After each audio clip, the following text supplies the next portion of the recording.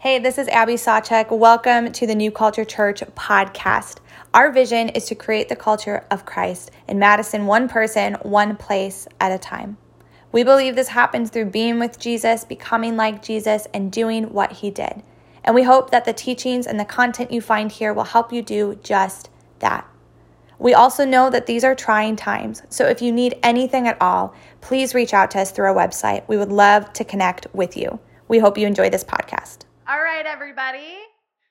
We're going to go ahead and get started. Today, we have a special guest speaker. Our lovely pastor is in Israel, so we decided we're going to have a guest speaker today. So today we have joining us John Anderson from the Collaboration Project. Yeah. But he's been a part of our community before. He's spoken to us last summer, so we want to give him a warm welcome. But before he comes up, I'm going to go ahead and read our scripture for today. Today we're going to be in John chapter 17, verses 13 through 26. John chapter 17, verses 13 through 26. It says, "But now I am coming to you, and have these things I speak in the world, that they may have my joy fulfilled in themselves. I have given them your word, and the world has hated them because they are not of the world, just as I am not of the world. I do not ask that you take them out of the world, but that you keep them from the evil one. They are not of the world, just as I am not of the world. Sanctify them in the truth. Your word is truth. As you sent me into the world, so I have sent them into the world. And for their sake I consecrate myself, that they also may be sanctified in truth. I do not ask for these only, but also for those who will believe in me through their word, that they may all be one, just as you, Father, are in me and I in you, that they also may be in us, so that the world may believe that you have sent me. The glory that you have given me, I have given to them, that they may be one even as we are one. I in them and you in me, that they may become perfectly one, so that the world may know that you sent me and loved them even as you loved me. Father, I desire that they also, whom you have given me, may be with me where I am, to see my glory that you have given me, because you loved me before the foundation of the world. O righteous Father, even though the world does not know you, I know you, and these know that you have sent me. I made known to them your name, and I will continue to make it known, that the love with which you have loved me may be in them, and I in them." Ladies and gentlemen, John Anderson.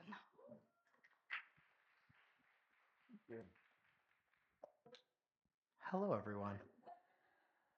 My name is John Anderson, and it is great to be with you. I want to say thank you to Abby for the invitation to speak today. So let me briefly just introduce myself. I'm married to my beautiful wife, Mary.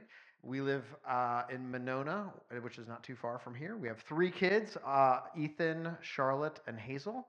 They're all in elementary school right now. In fact, this year is the 1 year of their entire lives that they'll be in the same school together. So that's kind of fun for us and also convenient for the moment. Mary and I met as undergrads at the UW when we were both in campus ministry, and this next summer we'll be celebrating our 15th anniversary. So pretty exciting. Yeah, thank you. And my professional background, I've worked as a pastor for a little over 20 years before doing what I'm doing now. First at Blackhawk Church on the west side of town, and then later at Door Creek Church on the east side of town. And when I started my career, I was in youth ministry for a long time. And then in the last part of being a pastor, I worked with adults. And to be honest, it's kind of the same thing, minus like less ice cream and lock-ins with the old people. But it was a great pleasure. But during that time, one of the things that happened was over those 20 years, I started to observe I should back up. One of the things that I did, in fact, one of the main things that I did as a pastor over those 20 years is help engage the church I was in with serving locally in our community. We called it different things, but that was kind of the gist of it. And as I was doing that, I had a chance to work with a lot of different nonprofits and a lot of churches. And one of the things I started to observe is that every church I worked with that wasn't necessarily my own wanted to do good in the community they were part of. In fact, I have yet to ever meet a church that doesn't have that as part of what they long to do. At the same time, very few of those churches were necessarily working together, especially if you got outside of some of the denominational lines or theological lines that they were within. And very few were seeing the kind of community transformation that they long to be a part of. And so that observation, those kind of two things percolated, and in my own sense of calling, evolved over time to a calling. And in 2019, in fact, 3 years ago, about this week, we launched Collaboration Project. And our mission is to foster collaboration between the 320 plus churches in Dane County for the good of the community. And our vision, our preferred future, is that we would love to see the Dane County Church, capital C, so all 320 as the people of God, we would love to see them united in transformational service, meaning transformational love, rather, meaning love that is like felt and noticed in tangible ways to the glory of God and flourishing of all people. So that's really our mission and our vision. Now, but this desire for the greater church, or honestly, even like any given congregation, even some like a smaller one like your own, to have this this sense of unity is increasingly countercultural in the community and the world that we live in. Examples of how deeply we are divided run along things like issues around race, politics, COVID response, and on and on and on. In fact, and maybe some of you have read this as well, in a recent Atlantic article titled, "Why the Past 10 Years of American Life Have Been Uniquely Stupid," which I just want to say is like a really fun title to read in church, by author Jonathan Haidt. He says this. He builds a case that we are living in the new Babel, and I quote, "We are disoriented, unable to speak the same language or recognize the same truth. We are cut off from one another and from the past." And then he goes on throughout the rest of his article to essentially blame much of it on social media for the reasons of these quickly growing divides that we're seeing throughout our society and even around the world. Now, regardless of what the cause is, we live in a deeply divided country right now. Now, it makes sense to me, and I would even argue that it's okay. In fact, it's even a good thing that when we look at the broader church, there are deeply held differences within the different churches around the community. That's a good thing. However, when those differences map perfectly onto the differences and divides that we see in the greater community, that should be a warning sign for us. And unfortunately, in the last 3 years of the work that I've been doing, that's very much what I see in Dane County. Over the past 3 years, I've had the chance to work with over 100 churches in Dane County, and I've heard numerous stories, I've lost track at this point, from different pastors, from different traditions, different denominations, but sharing the same heartache of the divisions that they are experiencing within their congregations around issues like masking versus not masking, meeting in person versus meeting online, the vaccine and what we talk about around it, different political views and talking about it versus staying silent, racial reconciliation versus being silent on racial issues. And the list goes on and on and on. And the truth is, these are undoubtedly very important issues. But sometimes when I observe the disunity and infighting within the broader church, I ask myself this question: is there any hope for us to be united through all of this? And I think the beautiful thing is that the prayer of Jesus that we just heard a few moments ago, found in John 17, offers a beautiful vision for the people of God to live out a different story. And it's in that prayer that we observe that we as the people of God are both called and empowered to live in unity in the midst of a deeply divided world. Now, in just a second, I want to take a closer look at that text together. But before I do that, just let me offer a couple of observations about the context as well as the literary passage, or literary form in this passage. So first of all, John 17, something I find very interesting, is the longest recorded prayer of Jesus in the entire scriptures.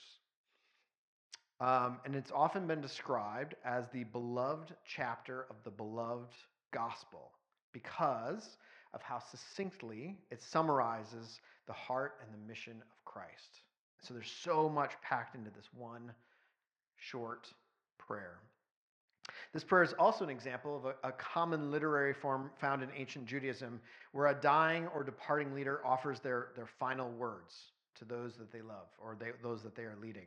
So one famous example of this is found in Deuteronomy chapter 32 and 33, where Moses stands before the nation of Israel shortly before his death. and exhorts them to follow God, to follow Yahweh.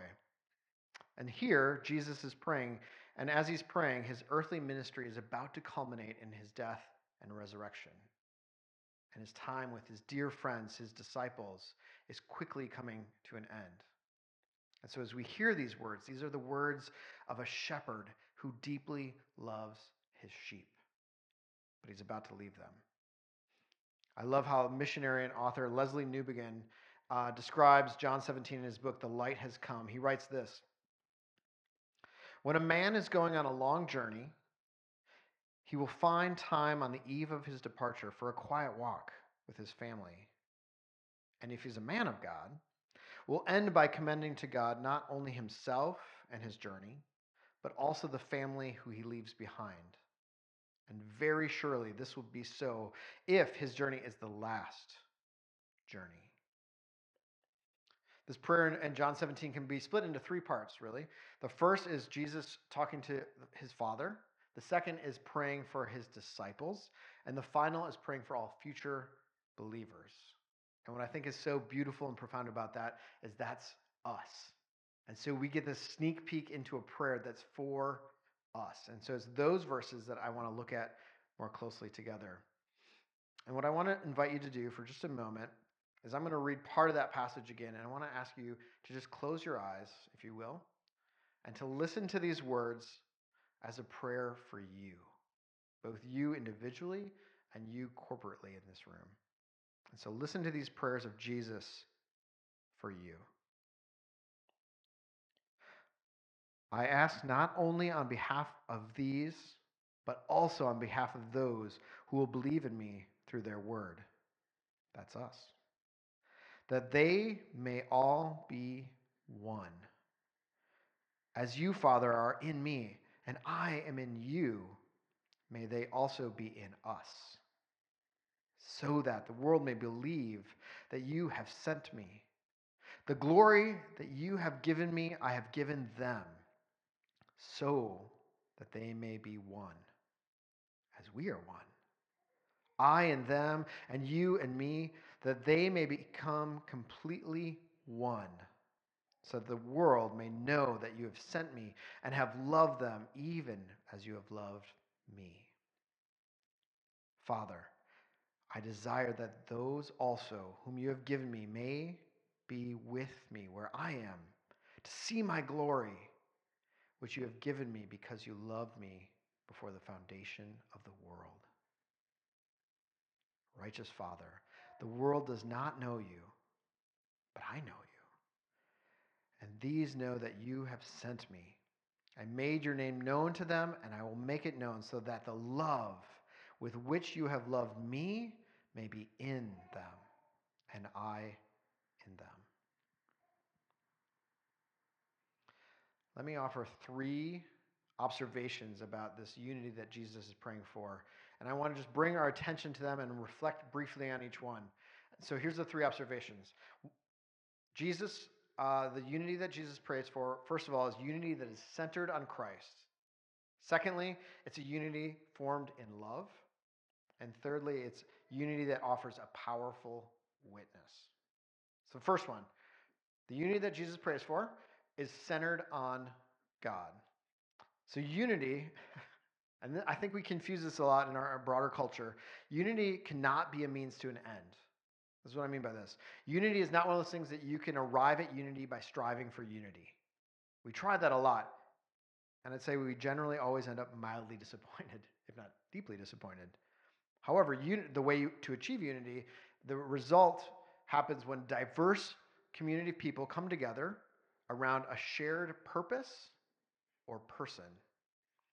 So one of my favorite examples of unity was when I was growing up, I played a lot of soccer. Growing up for me, from ages about 10 through, I don't know, like my early 20s or so, soccer was like my sport of choice. And I played it year-round, indoor, outdoor. And one of my favorite things about it was the deep bond that happened between teammates. They became like family. And when I was in my early teens, I was part of the first ever competitive traveling soccer team in Eau Claire, Wisconsin, which might sound fancy, but it so was not. So soccer in Eau Claire at the time was not particularly a soccer town. Is anybody here from like the Eau Claire area? No, it's okay. It's fine. But at the time, and I think it's more so now, but at the time it was not a soccer town. It was like football and basketball were everything.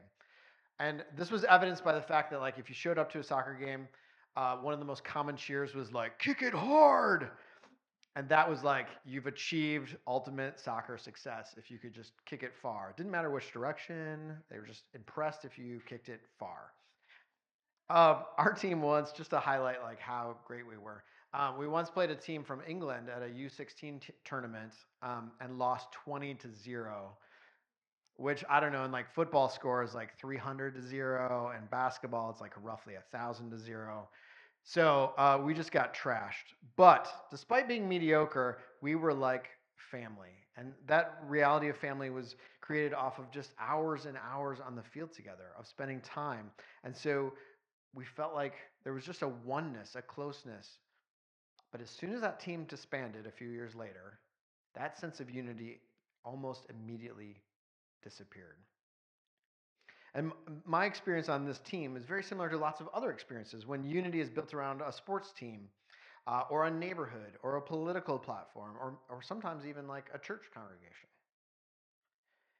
But the unity that Jesus is praying for is a unity of being in Christ. And here's the beautiful thing. This is a unity that is born out of our new identity in Christ. That means it becomes part of who we are. It's not temporary, nor is it dependent on our circumstances. In fact, this unity is as durable as the Trinity itself. And so when the people of God, in all their diversity, live in unity with one another, we're actually living out the kingdom reality that will one day be fully realized when we stand from every tongue and nation before the throne of God as one. Secondly, the unity Jesus prays for is formed by love. So as you read through John 17, the more you read it, the more you sense Jesus' deep affection for his Father, for his disciples, and for all future believers. And the invitation we find here is for us as individuals and as a community to abide in God's love for us and to then live out of that reality. Let me unpack that just a little bit. So this past year, I was part of a program around spiritual formation, which was designed for people going into the second half of their careers in ministry, which is just like really hard for me to say out loud. But that's me. So cheers. Yay. Getting older. Fun. And during this experience, we had a couple of retreats as well as monthly calls with a spiritual director. But all of this was centered around this idea of abiding in Christ. And for me, in my walk, in my journey, my experience of knowing God, this idea of abiding with Christ is one that, to be really honest with you, is a fairly foreign one. And so this last year has been really challenging as well as really encouraging. One of the practices that I have found particularly meaningful is this invitation to sit down in a quiet space and set an empty chair across from me. And then to imagine that Jesus is sitting in that chair. And then to continue to imagine what a conversation between myself and Jesus would look like. And the first time I did this, I was like, this is weird. I hope nobody's watching. And then as I continued to do it, it became profoundly meaningful for me. And one of the things that I have heard over this last year as I've been practicing this is Jesus saying to me, I love you. You're mine. I love you not because of anything you achieve or how you compare to others, but because you're mine. I love you because I love you.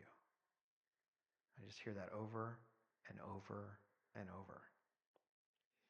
And this experience of God for me has reminded me that my value as a person does not come from my list of achievements, from what degrees I have or don't have, how I compare to the people around me, whether they're sitting next to me or my neighbors, or how big my bank account is, or how great my moral character is. I'm loved because I'm in Him. And this kind of love offers me a deep sense of security and honestly, humility. Because it's not about me. It's about Jesus. And while I'm describing to you my personal experience over this last year, this is true for every person of God. You are loved, not because of how you compare to the person around you, not because of how you compare from the person who lives across the hall or across your workspace, not because of a list of accomplishments or your GPA, not because of your moral superiority or lack thereof. You are loved because you're in Christ, and that is enough. And as we, as the people of God, begin to experience this kind of love, we become rooted in God's love for us. And in the togetherness of that, we grow in unity. Because the truth is, we are in Christ together. Finally, the unity of Jesus prays for offers a powerful witness. So Jesus prays that we, the people of God, would reflect the very same level of unity that is in the Father, Son, and Holy Spirit.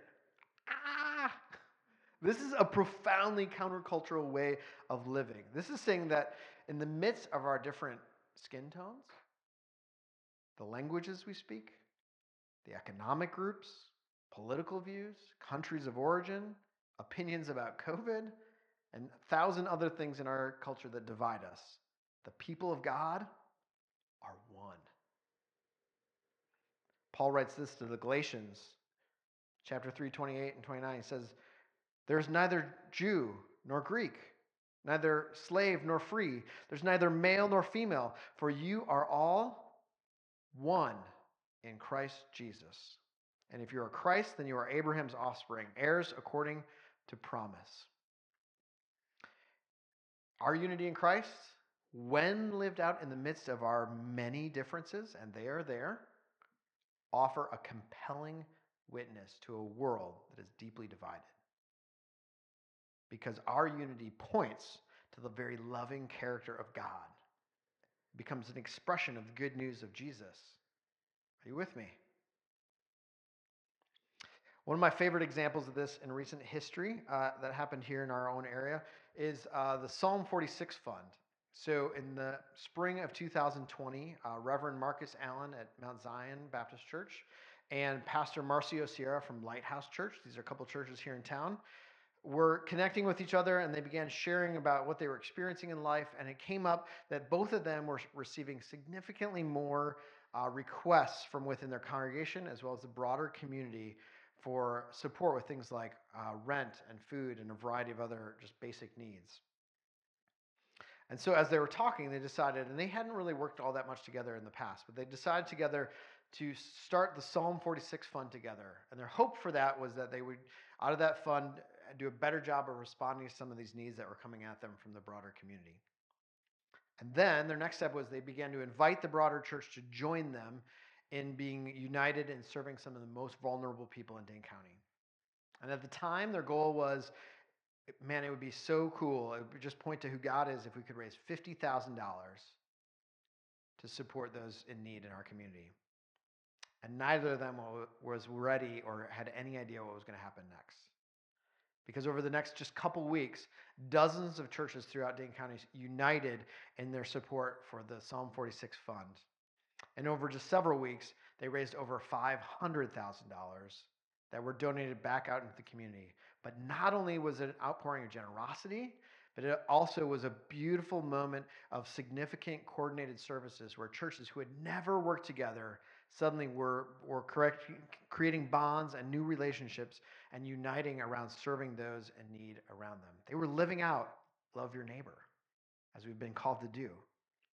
And I know from talking from both Pastor Sierra and Reverend Allen that this broad and united response from the broader, greater church of the Dane County led to countless conversations from community members, nonprofit leaders, city leadership, all around how the love of Christ had been expressed in tangible ways by the people of God. And new relationships were born and strengthened within the broader church.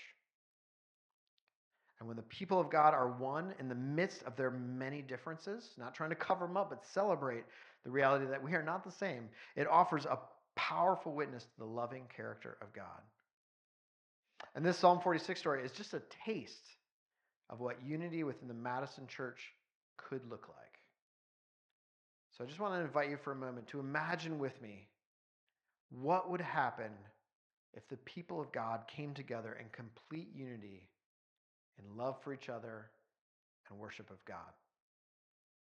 Imagine what would happen, how this community would be transformed. Imagine the hope that this would offer a deeply divided society.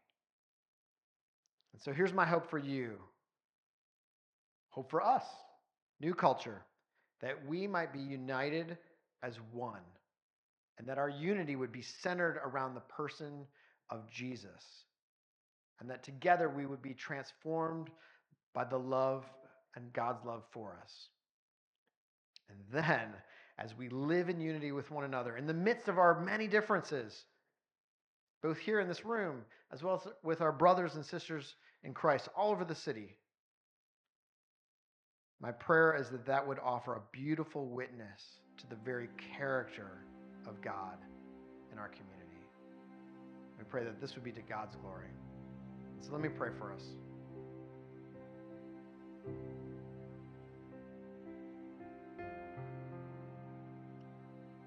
God, we thank you that you are here with us right now, in this room, in this space, and that when we go from here, you're with us wherever we go. God, help us to be a people who know that we are loved, not because of what we achieve or accomplish, not because of our character and how it compares to others, but because we are your kids and we're in you. And may that love deeply bind us and unite us and help us to express that same kind of love towards one another.